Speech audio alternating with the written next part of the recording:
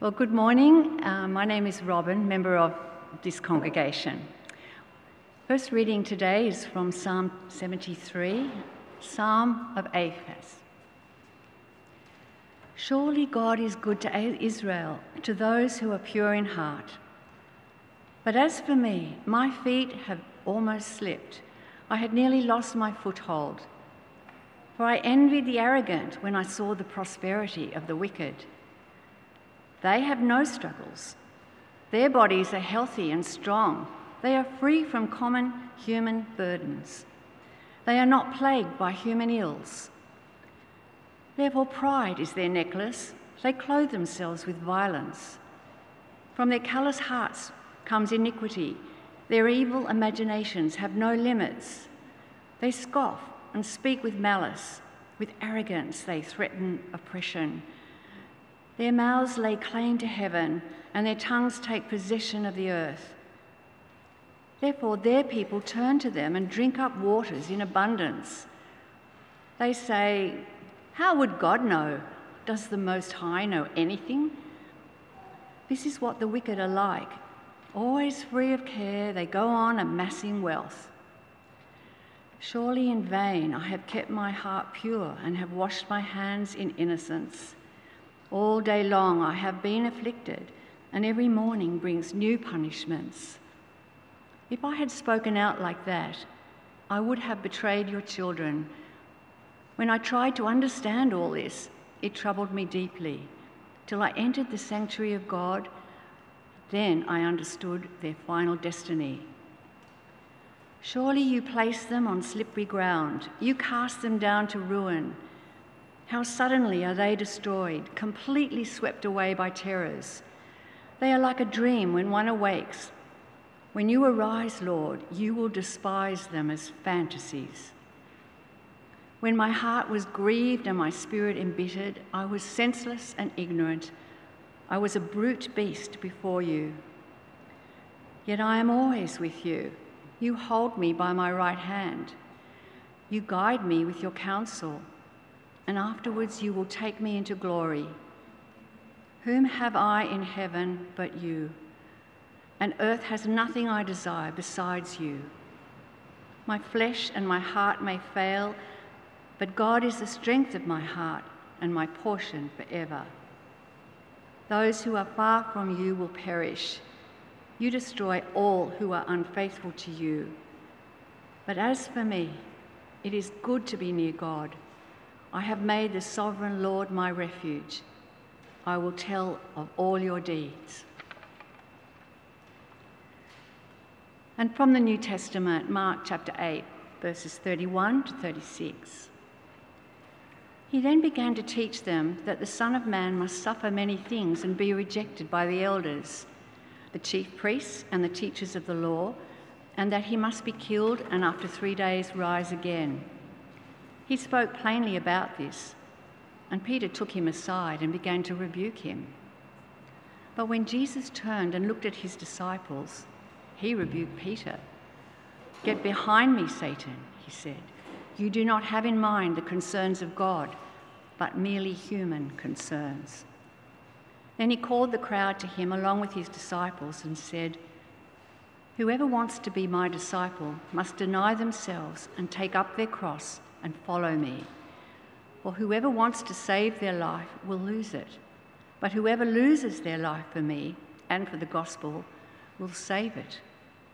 For good is it for someone to gain the whole world. For what good is it for someone to gain the whole world yet forfeit their soul?" This is the word of the Lord. Thanks be to God. Well, good morning. It's great to be here. My name is Rowan. I'm an assistant minister here at Churchill Anglican, usually down at the Garrison Church, but it's lovely to be here with you this morning. This morning, as Justin shared, we're looking at first aid for discipleship. This year, with the strategic plan, we're looking at growing as deeper disciples. And so in these first 4 weeks, we're considering what may derail deeper discipleship. A disciple, Rob shared with us last week, very helpfully, is a learner.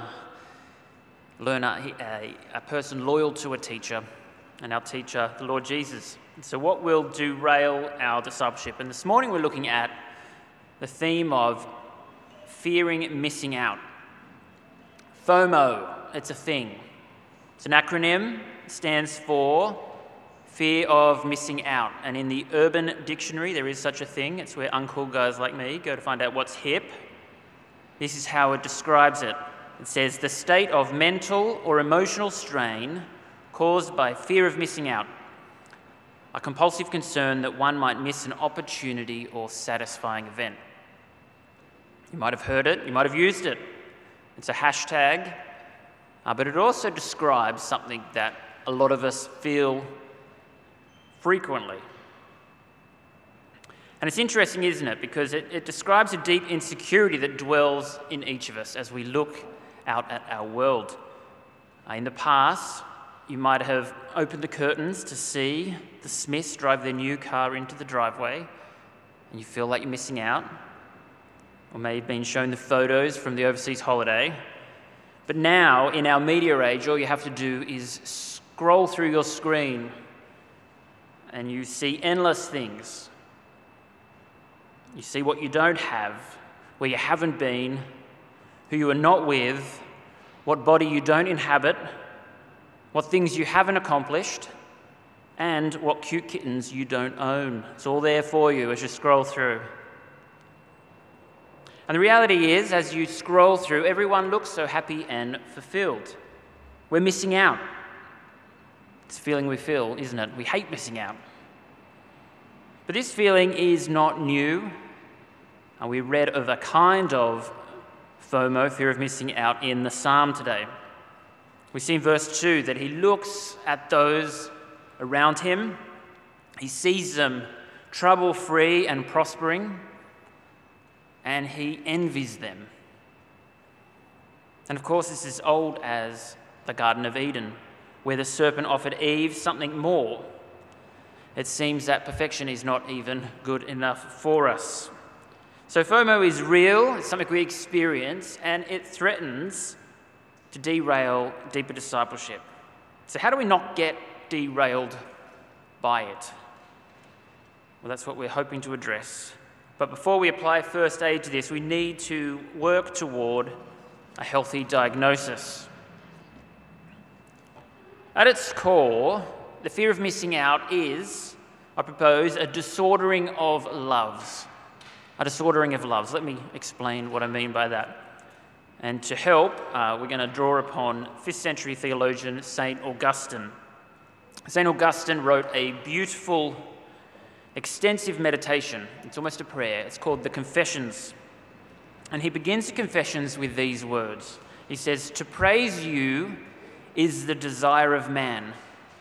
You have made us for yourself, and our heart is restless until it finds its rest in you." That's in the front quotes there. You have made us for yourself, and our heart is restless until it finds its rest in you. Augustine recognizes that God created us, and out of the overflow of his love, he created us to take delight in him, to love him, to find our rest in him. But the reality is, to the extent that we don't do that, we will be restless. And Augustine speaks of this restfulness from first-hand experience. Later in the Confessions, he speaks of his earlier life, and he says this. He says, "Late have I loved you, beauty so old and so new. Late I have loved you." He's lamenting his late coming to the recognition of these things. And he goes on. "And you see, you were within, and I was in the external world and sought you there. And in my unlovely state, I plunged into those lovely things, those lovely created things which you made. You were with me, and I was not with you. The lovely things kept me far from you, although if they did not have their existence in you, they had no existence at all." Augustine recognizes that his restless heart is restless because the lovely things kept him far from God. Lovely things, created things, good things but they kept his heart restless because he was trying to find happiness, rest, and peace in them. See, it's so easy, isn't it, to think that things, lovely things, is where we will find happiness, where rest can be found. But Augustine tells us that true happiness, true rest, is only found in God. He is the lovely thing, capital L. And this is a wonderful insight into the human heart. And Augustine, in another work, distinguishes between two things which help us explore this just a little bit further. He distinguishes between what he calls the use and the enjoyment of things, what we use and what we enjoy. And what we use, he says, lasts for a limited time as a means to an end, but what we enjoy will last forever and is an end in itself. God's gifts, the lovely things, are meant to be used so that we would find our enjoyment in God. They're not necessarily wrong, but they can derail us in our discipleship. But when we treat them as means to ends, we will, Augustine says, be endlessly restless. I don't know about you, but that is a feeling that I've certainly experienced. It maps onto our experience. We get something lovely only to want something more. It's true of things, relationships, career pursuits, and other things. And so what Augustine helpfully shows us is that there is only one end to enjoy. That's God himself. That's where we will find our true happiness and rest. Charles Simeon, who was a preacher in Cambridge in the 19th century, rightly puts this helpfully for us. He says, we can enjoy God in everything and enjoy everything in God. That's the right order of things presented to us. So you see that FOMO tracks onto this diagnosis. Fear of missing out is our hearts trying to find rest and happiness in the wrong place. But what we see is when we do that, it's enslaving. I don't know if there is a lifestyle or an object or a person or an ideal that is capturing you in a way that's enslaving. But the Bible says it's more than slavery, it's outright idolatry. And we've all done it, and it leads to all kinds of negative fruit. So what are its symptoms? I'm just going to mention two quickly, you'll see there in the outline. Firstly, fear of missing out can make us feel disappointed and discontent. When we're always on the lookout, we are not attuned to the good things that God has given us. We always have eyes for what we don't have, where we're not, what others have and want. And it leads to envy and disappointment. But secondly, it can also lead us to be distracted and double-minded. We lose perspective and focus on what's good and important. Distracted by others' lovely things, it leads us to envy. But it can also mean that we're double-minded. We become commitment adverse. We want to keep our options open just in case. Our restlessness can quickly slip also into rejection of God and his call on our lives. We fail to commit. We fail to care about God's word and his ways. So can you see the ways in which fear of missing out can really derail deeper discipleship?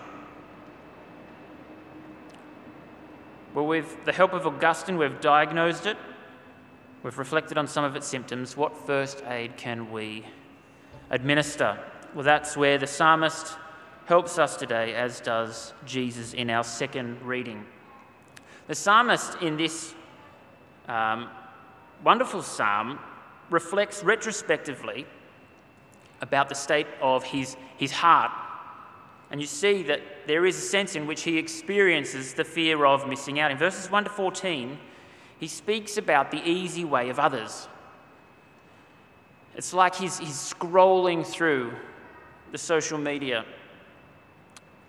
and seeing the lives of others. They're healthy, they're sleek-bodied, They're connected, they don't have responsibility, and what makes this harder to swallow for him is that they don't seem to have any care for God.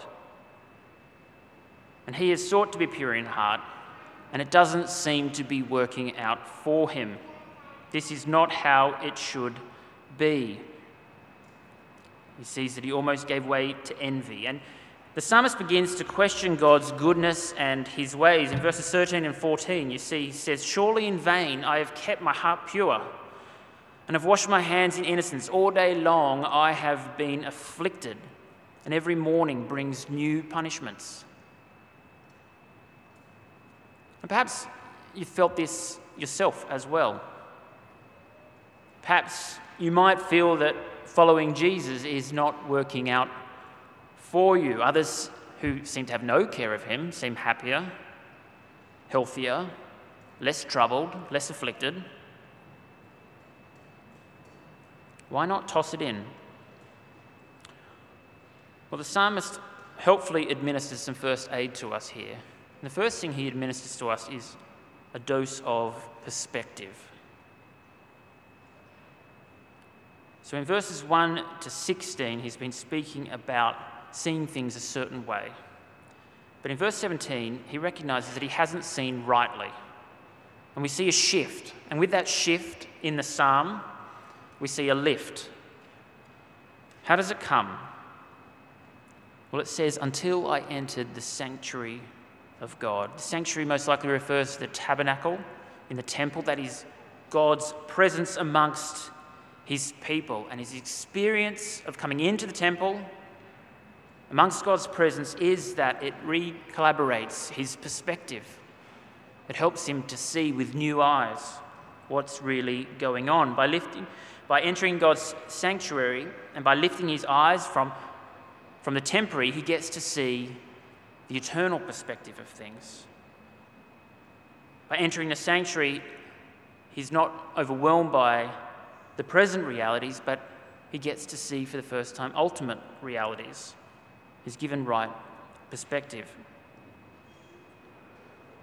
And it's so easy for us, isn't it, with the pictures and promises of the good life that we see constantly before us, to lose perspective also. To think that the attainment of lovely things is where true happiness and rest is found. We need the perspective that the Spirit provides to lift our eyes from the temporary to the eternal, from our present realities to ultimate realities.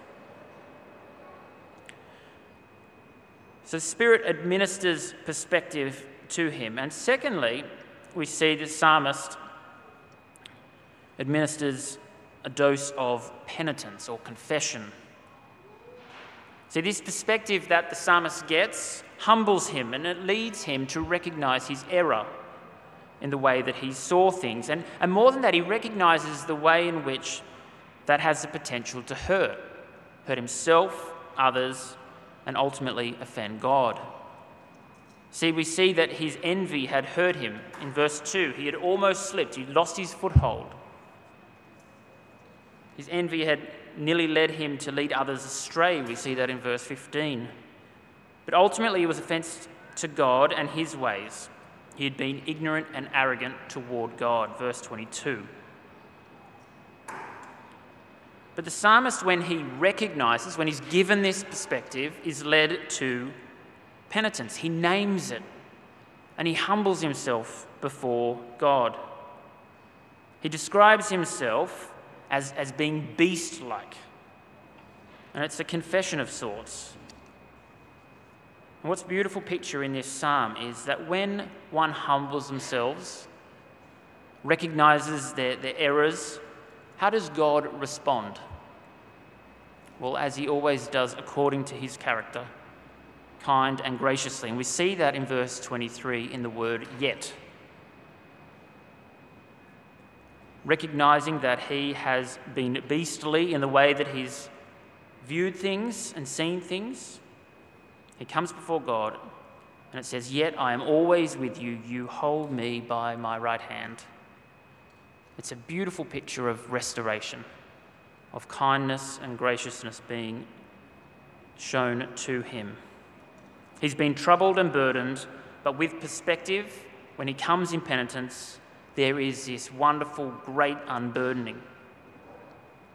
And this is equally true for us when we come to our Father in the Lord Jesus. And the psalmist's final first aid that he administers is praise, and we see that in verses 24 to 28. And there's a movement here. So he begins with getting perspective, then he moves in humility to penitence, and then that leads to praise. In verses 25 and 26, whom have I in heaven but you? And earth has nothing I desire besides you. My flesh and my heart may fail, but God is the strength of my heart and my portion forever. They're lovely words, aren't they? He's saying that if I don't have you, I have nothing. It's a recognition that nothing will ultimately satisfy or last but God. God is the one to enjoy. He is the lovely one. God is the one in whom he will find his rest. When we speak about the future, heaven, we rightly speak about the heavens coming down to earth and this earth being renewed, and that's a wonderful thing. But what makes heaven heaven is that we get God. We get him. That in a renewed world, we will be caught up in never-ending fountain of joy, delight, and adoration. Whom have I in heaven but you? God is the strength of my heart and my portion forever.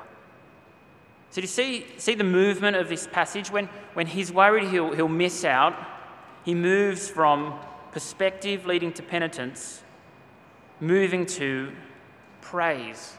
And that's what's so beautiful about this psalm for us, because what it does is it provides a script for us. The psalms, in their themes, cover every human emotion imaginable. And the beauty of them is they're scripts for us to use, to orient our hearts, to recalibrate our perspective the right way. And it's more true as we read them through the lens of Christ. See, when we fear that we'll miss out, when we experience suffering, well, we draw near to God, or rather God draws near to us, not in a temple, but in a person. And by his Spirit and through his Son, we get forgiveness, restoration, hope of a future. We get him. It's interesting, just as a side note, as we read through the confession earlier, this movement of perspective to penitence to praise is a similar movement in the prodigal son. The son rejects his father, he takes his gifts and he uses them as ends and he squanders them. And as he's amongst the pigs, he gets perspective. He remembers his father's table laid out. And he comes to his senses, he gets perspective, and he goes to his father in penitence, a confession of sorts. And how does his father respond? Well, he restores him, and there is great thanksgiving and a great feast. It follows the similar sense that our hearts can be oriented as a script as we walk through those scriptures. They're a great gift to us. And so the psalm today, it works to woo us, as it were, to God, to find our rest in him, to pursue him as the thing to enjoy, where true happiness and rest is found. But the scriptures also work to challenge us. There's a kind of push and pull. And if this wooing is the pulling toward finding our rest in God, well, Jesus' words in the second passage today are the helpful challenge. And we need both. And so the final thing to administer is a practice of self-denial. In Mark 8, Jesus has just said that he is the Messiah. He is God's chosen king to bring about God's kingdom. And that will mean going to the cross, and rising to new life in the resurrection. And Jesus then outlines what it looks like to follow him.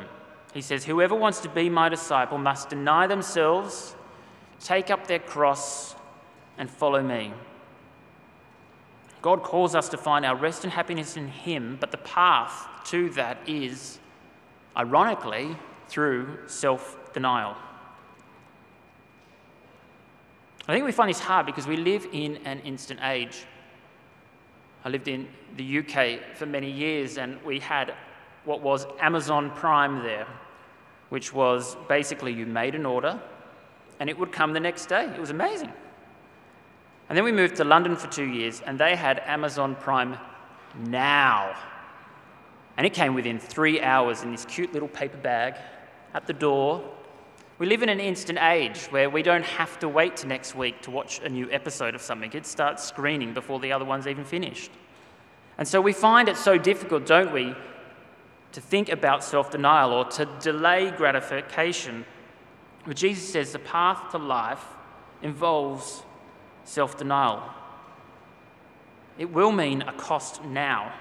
It will mean that we'll miss out on certain things. But we are given the eternal perspective. We are given insight into ultimate realities. But for now, it will mean that we view things from an eternal rather than temporal perspective. It will mean that we follow Jesus and not the world on lifestyle and ethical choices. It will mean that the advancement of the gospel supersedes our own plans and desires. It will mean that we put ourselves last and others first. In short, it means dying to ourselves. It will cost. We will miss out. For now.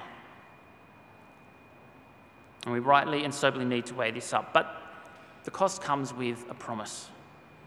For it says, "For whoever wants to save their life will lose it, but whoever loses their life for me and for the gospel will save it. What good is it for someone to gain the whole world yet forfeit their soul?" This past week, on January 8th, it marks the 65th anniversary of the death of 5 missionaries: Jim Elliot, Nate Saint, Ed McCulley, Pete Fleming, and Roger Udrian. These 5 missionaries were in their 20s and 30s, were speared to death when they arrived on the shores of Ecuador in 1956. Remarkably, in subsequent years, Jim Elliot's wife, Elizabeth, and Nate's sister, Rachel, went back to continue their work with family members, and many among them put their trust in Christ. But these men gave up their lives literally, that others might hear the words of life. Does it sound foolish to us? Well, in Jim Elliot's journal, he penned what are now these famous words, and you can hear the echoes of his Saviour in them. He says, "He is no fool who gives up what he cannot keep to gain what he cannot lose. He is no fool who gives up what he cannot keep to gain what he cannot lose." Jesus said, "Whoever wants to save their life will lose it, but whoever loses their life for me and for the gospel will save it." Now, our calling may not be to take the gospel to dangerous and hostile places, but it may be. And our world is increasingly hostile to it. And this is a scriptural word of challenge to us. So the final dose is a practice to die to self daily, to live for Jesus and the advancement of his gospel. But the truth is that this is actually the path to rest and happiness. But we can't do this in our own strength. We need the Spirit's help to do this. Well, what might stop us? Well, I think we have an aversion to loss, don't we? The fear of missing out is real, and we need to name that. Particularly in our world of instant gratification. Giving up, losing things runs counter to how society thinks and runs counter to the very fabric of our beings, it feels at times.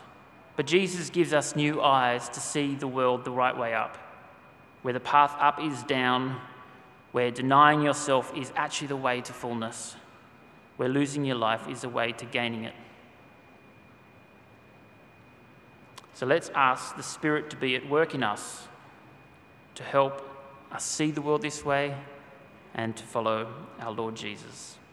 He is no fool who gives up what he cannot keep to gain what he cannot lose. I'm going to close with a prayer from St. Augustine. Our good and gracious God, the light of the minds that know you, the joy of the hearts that love you, and the strength of the wills that serve you, grant us so to know you that we may truly love you, so to love you that we may truly serve you, whose service is perfect freedom, through Jesus Christ our Lord. Amen.